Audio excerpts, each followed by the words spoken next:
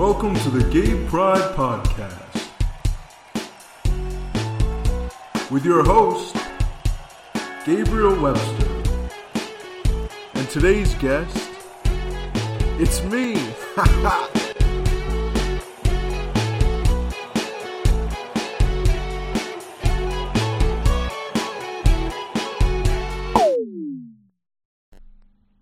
Nice.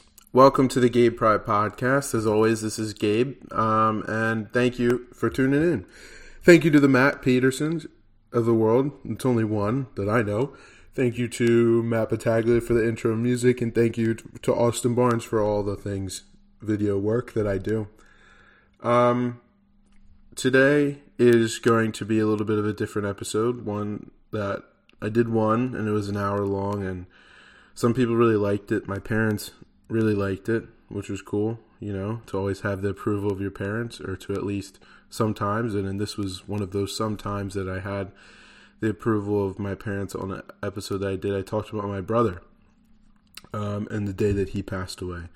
Today is, like, it was the month of September, for those that don't know, is like the National Suicide Awareness Month. And as someone that has openly talked about mental health, someone that's openly talked about suicide, depression, anxiety, and continues to through a group called Michael's Giving Hand, I decided I'm going to tell my story on today's episode. It's a story that definitely is emotional. I'm pretty emotional today, just kind of with the events that have transpired in the past couple of weeks, you know. Pretty emotional, but also, like, super good and I guess blessed, which is a weird word, and I try not to get too religiously motivated anymore, really.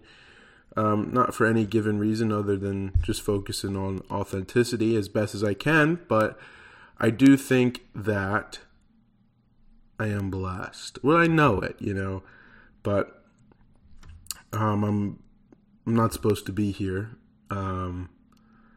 in probably more ways than one. Who knows? I mean, the odds of being born and all that stuff, but yeah, suicide didn't enter my family's life when my brother passed away. I'll say that and get into the story in a moment or two. But yeah, as always, when I talk about heavy subjects, not necessarily a trigger warning, but I'm going to be talking about a lot of things. I'm going to talk about, obviously, suicide, depression, anxiety. I'm going to be talking about assault a little bit too. So if anything like that kind of triggers you, is something that you don't feel comfortable listening to, please do not continue to listen. But for those that do, this is my story. And it's unique to me. But also, it's not totally a unique story, because I know, obviously, that everyone struggles and that everyone's going through hard times. I think it's weird, and maybe just because I'm around people again and performing and doing SpongeBob, I get to see more people than I have in almost 2 years. And maybe it's just that, like getting back to normal, you know, or quote unquote normal. But I do think that mental health is going to take a toll on everybody in every place, like whether it's workspace or like hobby place, like it is doing community theater.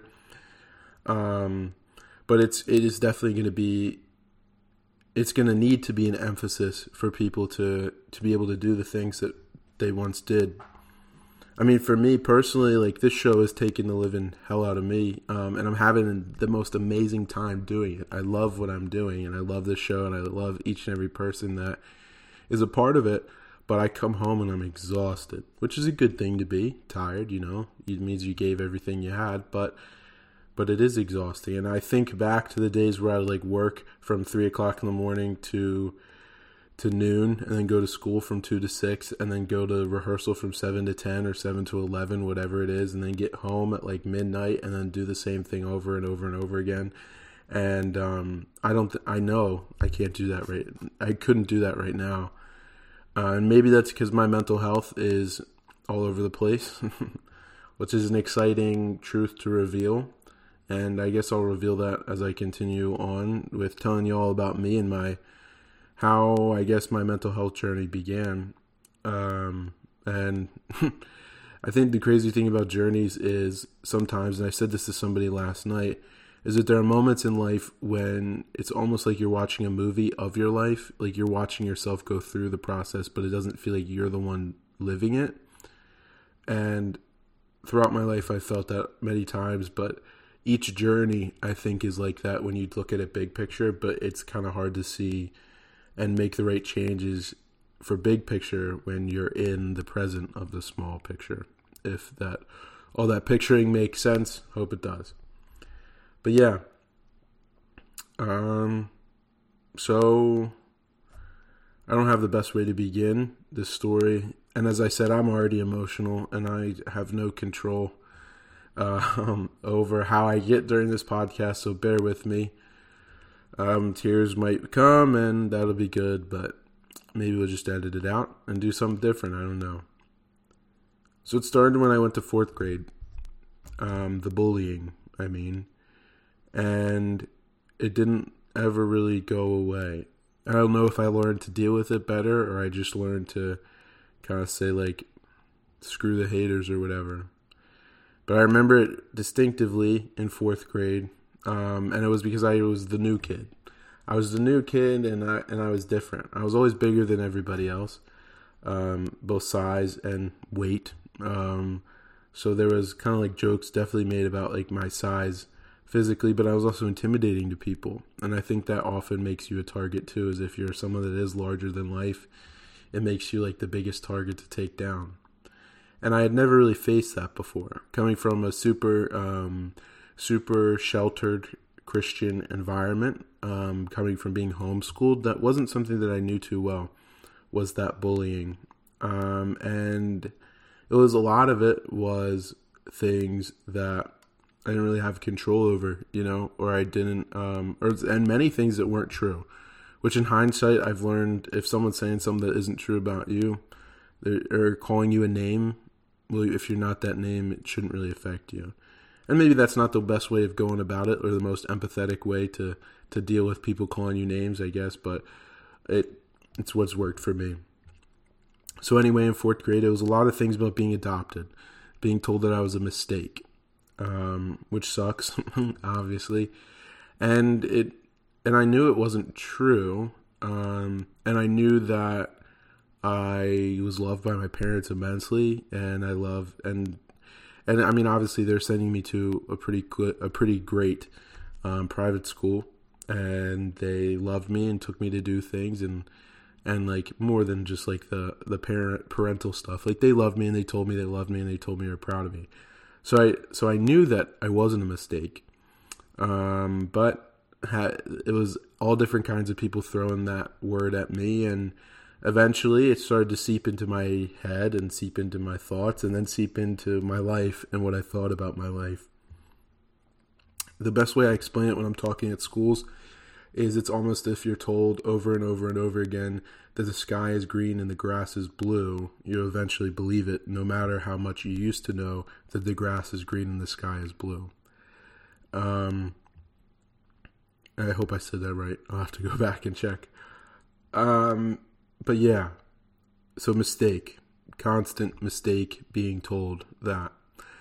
The other thing, I was called like gay, and other words that I'm not going to use surrounding that thing, that sexual orientation, I guess, about my love for performing and my love for theater. Like I said, that started when I was 4 years old, so way before fourth grade, and it was what I loved, and it was what I was passionate about and am passionate about, but then it was like all systems go, like I was ready and wanted to be like the next Broadway superstar or whatever, and constantly put down and made fun of and belittled because of that. So now you're attacking the two intrinsic things of young Gabe's mind. His love, the love of his life, which is still, I think, the love of my life, performing, and then the love of himself, myself, in being called a mistake. And like I said, I started to believe it. I started to feel passionately that I wasn't worth it, that it didn't matter that I didn't matter, that I would never achieve my goals, so why start trying at them anyway? That I wasn't meant to be where I'm at, and I'm not meant to be at all. All these super sad, scary, negative, demeaning things about myself. Things that, if I'm honest, still like to flicker up in my mind at different times. And I think that's the thing that's hard about having a diagnosed mental disordering. I don't know if I'm disordered. I probably am in many ways, but mentally, I don't like saying the word disordered. It's just different, I guess. To have depression and anxiety and maybe even other things, which I don't necessarily know how to talk about yet. And those that know will know. But yeah, I felt all these things passionately. I remember coming home. I can't remember. It was a while ago, obviously. I can't remember if I was in therapy and seeing doctors before this. But I remember about that time going to this doctor, and we would bounce a ball across the room, and he'd ask me questions, and I'd kind of hide my answers because I didn't want him to judge me. And it was a lot of stuff about like depression. Like if I ever thought that I didn't matter, which I thought, but I didn't say. If I ever thought that I wasn't going to be able to be or do anything, which I definitely thought. And one of the things, and that's one of the big ones that creeps into my mind still. But I didn't say anything. I felt alone, really. I felt unique. It felt unique in a negative way, which is that aloneness, right? That no one could understand my problems because no one was walking the same road as me. And I didn't take the time to think that maybe someone doesn't have to walk on the same road of you to see you on that road and to relate it to their own. So, I remember the day pretty vividly.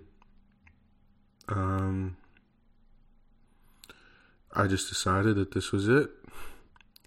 That I was gonna depart from this world and make the people that bullied me, make the people that hurt me, I guess prove them right, you know. And I did what I did. I attempted to take my own life. And my mom was home, and she helped me, obviously. She came and found me with a belt around my neck, and she obviously helped me get it off, and was very upset and said that I needed to get help and that I was going to, and that it was not non-negotiable matter. And I remember being afraid to be caught. Obviously, I felt a little in trouble in that way, but afraid that these feelings were now real because I had acted on them. Until thoughts are just thoughts until they become actions. You know, I hear that a lot in the world, and I've known that to be true, in just my own life, obviously. But that was the first time where my thoughts affected my reality in a pretty negative way, and I was terrified of what was to come, terrified of what had just happened, and still just walking the unknown path of wondering and wandering where I was supposed to be, what I was supposed to do, and who I was supposed to be too. All as a fourth grader, which is nuts to me to think about now. The fourth graders would have to think about that. And maybe I'm too ahead of my time, and maybe it was I was too much then, I don't know. But yeah, I remember the next step, which is hard to talk about too. Maybe even a little harder for me. I don't know. It was when I was taken to the hospital after the events of that day. And it was super hard and super scary. But before I get to that, I want to talk about the sponsor of today's podcast, GFG. It's a great restaurant led by great people with great food, great drinks, and for the great all being you who should all well be there. I can't say enough positive things about this place. They do great things for me and great things for this podcast, and we want to just shout them out and tell you to check them out the next time you're in Kennett Square. Check them out on Instagram at gfg.ks, like GFG, the letters, .Kennett Square. That's how you'll remember. It's a great place. Check out. They got coffees, juices, all different kinds of food for every different kind of occasion. They also do catering. So if you're having like a back to school party or a back to school night and you want to kind of get things popping, check out GFG and they'll hook you up, right? All right. So back to the hard stuff. I just want to take a minute and make sure I talk about them. But yeah, so back to the depressingness, I guess.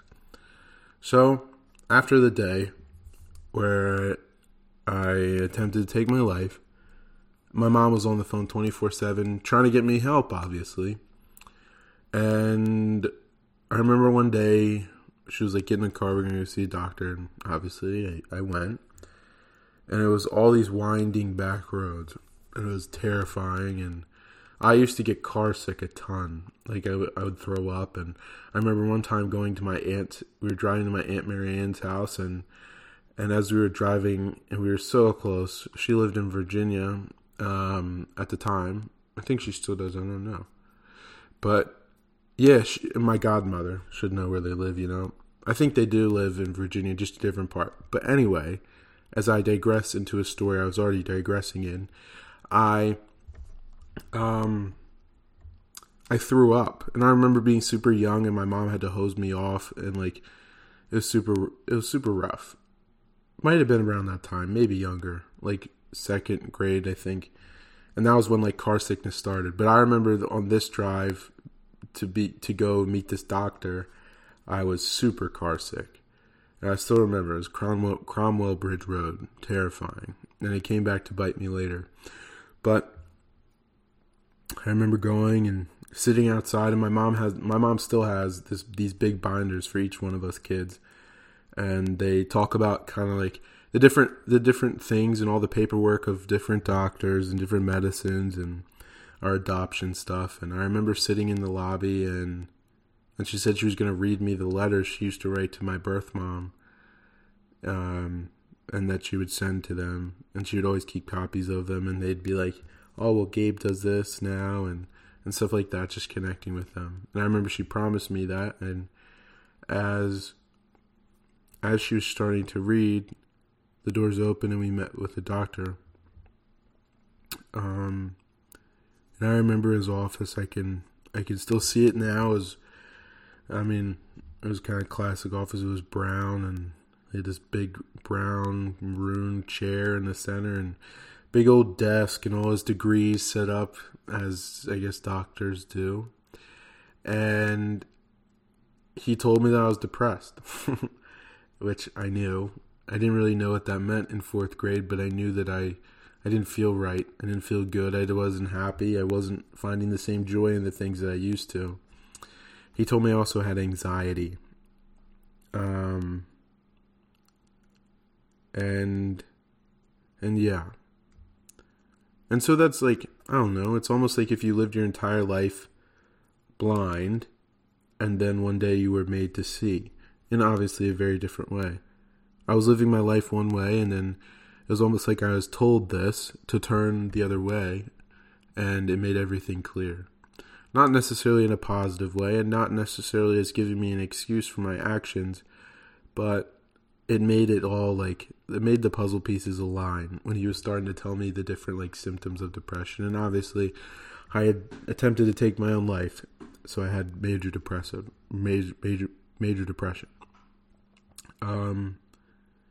And my anxiety was towards all different things, and it's kind of developed over time in weird ways too. I used to be terrified to go to the bank.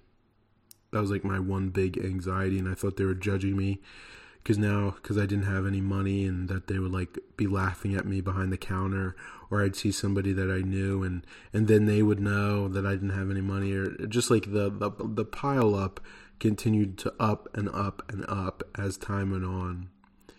And then I just realized, like, well, I don't have any money. And that's true. So if they want to laugh, let them laugh. But it took a long time to get to that point for sure, where not that I didn't care, but I didn't see the same weight that was about what they thought and what I thought. Anyway, he diagnosed me at the time with major depression and major anxiety, and he said that I should be put into their inpatient facility. Inpatient versus outpatient facility. Inpatient facility, you go in and it's kind of like staying at the hospital. You go and you live there. Where outpatient is you come and you go. And obviously at this point I had no clue what was going on. I just knew I was going to the doctor that day, so I didn't really put any kind of effort into the situation. I was just like, okay, well, whenever that starts, I'll be here, And I remember he asked to talk to my mom for a little while, and I was super scared again because I didn't really know what was going on. And I remember going back to this waiting room and I played FIFA in there for the first time. And I didn't really know the controls, but it was cool to see the guys running around, and it took my mind away from the madness that was both in my mind and in my world at that time. My mom came to get me, and she let me sit there for a little while with her, and she read me some more of the notes from my biological mother, and I cried, and she cried, just to maybe it's seeing what I had become, and seeing that like this baby grew up to be this depressed little boy who grew up to be a depressed man child who will probably grow to be a depressed man. Hopefully not, but maybe, But yeah. And then she left. And when she left, I didn't know what to do. Obviously, it's your mom leaving. So my mom left for the first time. I was terrified. I was so scared. I didn't know, I didn't know what to do. I didn't know what was going on. My mom had just left. And they told me I was going to stay there right away. And as tears well up in my eyes right now, it was a super traumatic thing, obviously. Like, your mom just walks out the door and you don't know what she's doing, you don't know where you're going, But yeah, she left me there, and oh my gosh, it was so scary. It was terrifying, that place. Definitely don't recommend to a friend to be institutionalized or whatever. I remember them coming back with a bag for me. It didn't have much in it. It couldn't have much, being in a place like that. Oh, it was like prison, but worse, because everyone was crazy. Even in prison, some people are innocent, but there, everyone was guilty of a crime that they were almost guilty of a crime they didn't commit. That was just kind of forced on them, placed upon them, I remember the first night. Oh God, this podcast is probably gonna suck for the rest of the time, at least, because I'm emotional and the story doesn't get any better. Or it takes a while to get better, at least. But I remember the first night, and sometimes I have nightmares that I'm still there. I just remember the sound. Everyone, the whole night, was crying and screaming and banging on the walls, and I was terrified because I didn't think I was supposed to be there. I was bullied to the point of doing what I did, and it didn't seem right. It didn't seem right that I was like those people. It was hard to put myself with them, and because I didn't feel like I was. So that was the first night. I remember crying myself to sleep, and I had a picture of my family underneath my pillow, and I just held on to it all night because I wanted to wake up and be home. I remember that night, the first night, I had a dream that I was home. And I woke up and I was terrified because I didn't know where I was again. Sorry. I'm going to get back into it, guys, I promise.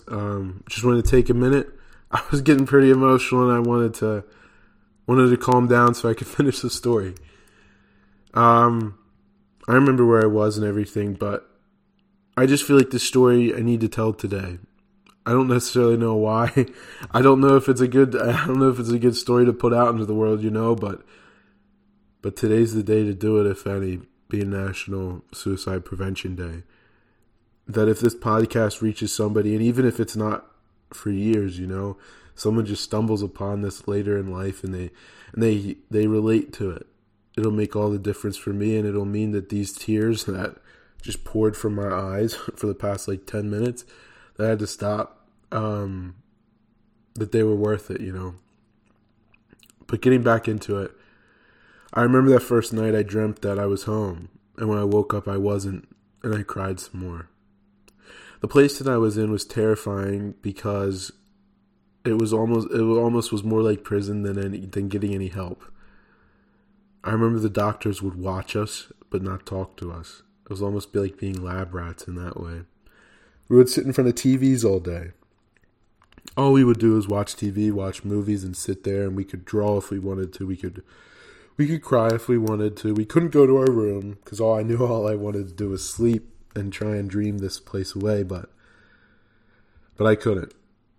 We could have visitors every once in a while. My parents came as often as they could, and I remember being excited for them to come, but scared to see the rest of the kids, have them around, because I remember that not many kids had their parents come, which is also, very sad. There was a hierarchy to my time in there.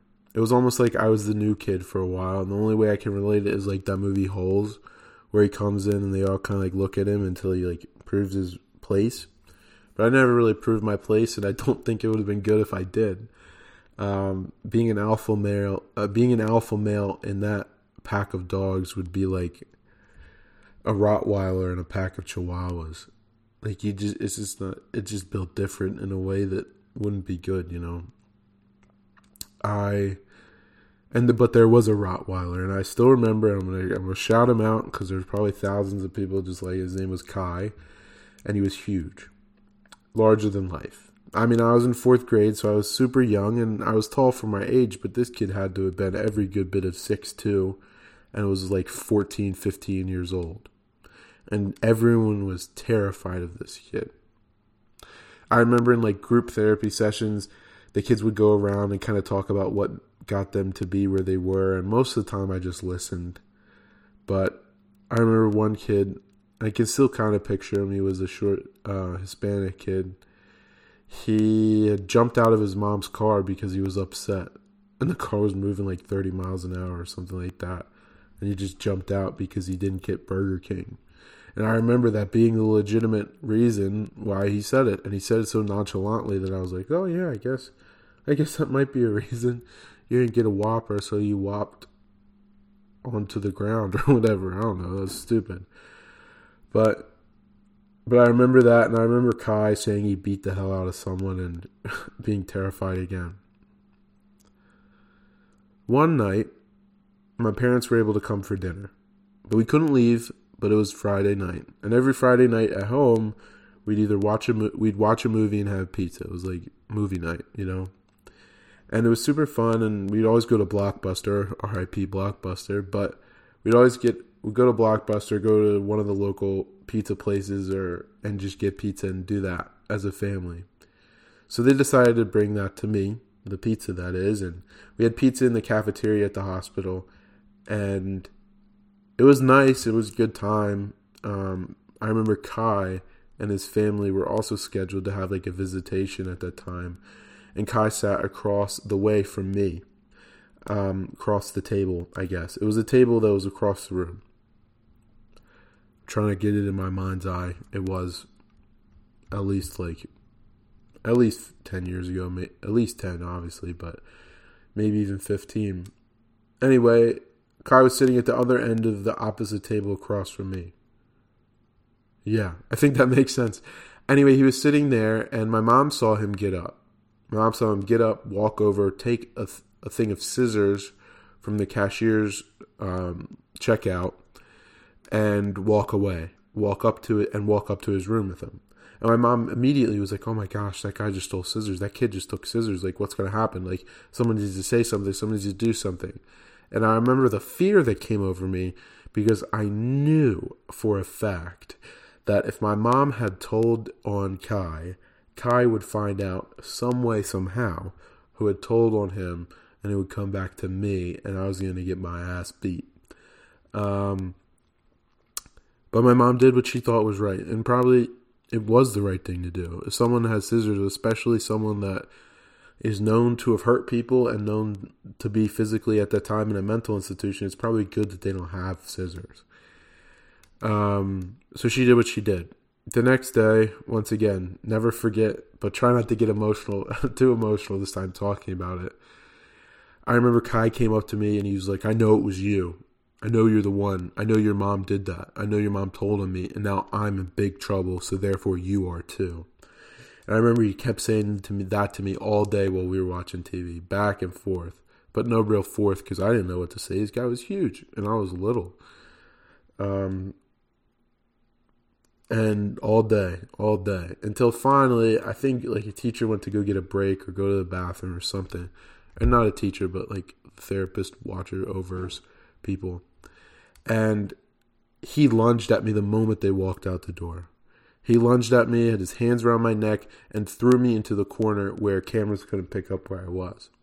He choked me and wouldn't let go.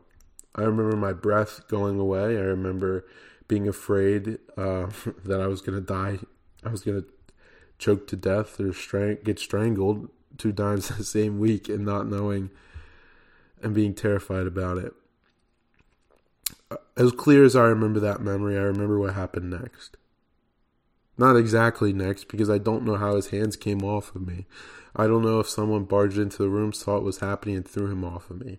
I don't know if maybe he decided to repent and took his hands off and to do bad no more, you know. But what I do remember was the dream I had. And I don't know if it was a dream or some altered state of reality that I was in, but I remember being on a stage, a huge open space. Everyone was laughing and cheering and clapping for me. And that was the moment that doubled down that I had to be an entertainer, that that's where I feel fulfilled, that that is what my life's calling is supposed to be. Some people know that story. Some people don't know that part of the story. But that is why I feel so passionately that I'm meant to perform, that I'm meant to be an entertainer of some capacity, that I'm meant to do what I'm doing.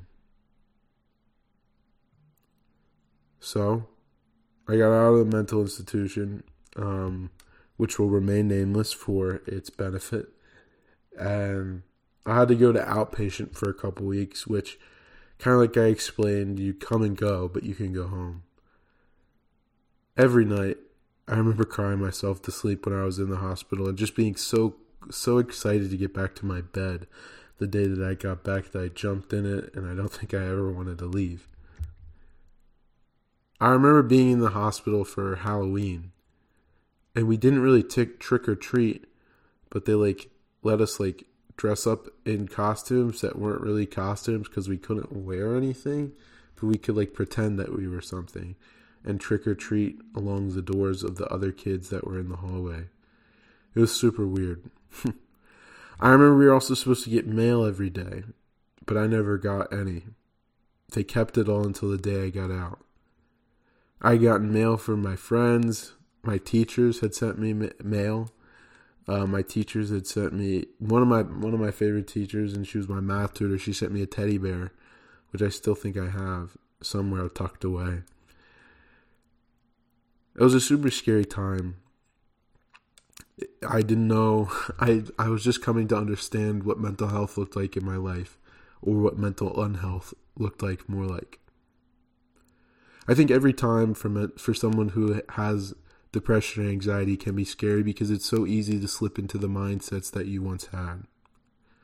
I was depressed for years before I got a diagnosis. And I was depressed for even more time before I started to take therapy seriously and started to work and fight and battle myself to get better. That's all I've been doing for the past years, battling to get better. It's something that comes and sometimes it goes away. And I've been having a really hard week, a really hard day for sure.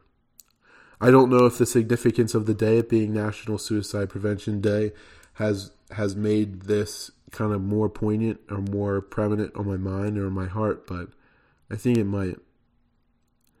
It's so scary to feel alone.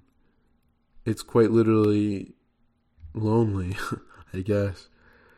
Which is a dumb way to say it, but when you feel alone, you feel like no one understands you because how could they? I felt that way, and sometimes I still do. Sometimes I feel as though it's just not right. It's not the way it's supposed to be to feel the way that I feel, and that no one ever could understand me, so why talk about it? So why? Why talk about it? Like I said, about halfway through, I want people to feel like their situation, that their story, that what they're going through matters. Whether it be a period of super mentally healthy behaviors, where you're feeling good, where you're doing good. That's great, and you're not alone in that. Many people are along that journey. And whether you're not doing great, whether you're struggling a lot, whether this pandemic took everything out of you, whether you lost a loved one, or have loved ones sick, or have loved ones that you haven't connected with in a long time because you don't feel comfortable connecting with them, whether it be politically, not wanting to talk to a person, whether it being religiously, or even COVIDly motivated. It's a really hard place that we all are walking. So I think there is some unity in that. There's fear in the unity, but as long as we can use our fear to push us to something rather than push us away or push us deeper into our own mind and our own heads, I think we'll get somewhere. Folks, I really love making this podcast. And the only way that I can keep making the podcast is to have you guys keep supporting the sponsor, GFG, having you guys tell friends about the podcast, and have people share. This podcast was super, super depressing and super sad, but I think it's worth it, and I think I'll have to listen back and make sure that I'm not crying too much for the period of time that I was.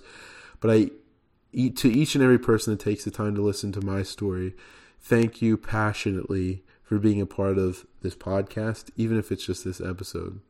It means the world to me to get to make this and get to think and get a few people thinking that what I have to say might matter. So thank you for the opportunity to come into your ear waves and your mind. If there's anything you love about this podcast, please let me know. If there's anything you hate, well, forget about it. And if there's something you want to see that you're not seeing, please let me know. I'd love to try and make something happen for you. As I mentioned at the beginning, this podcast wouldn't also be possible without Matt Peterson, Matt Battaglia, and Matthew Austin Barnes, who work and have created amazing things for me and will hopefully continue to do so. So, shout out to all you for listening. Please know you're not alone. And know that passionately, people will be there for you. All you have to do is reach out. Thank you.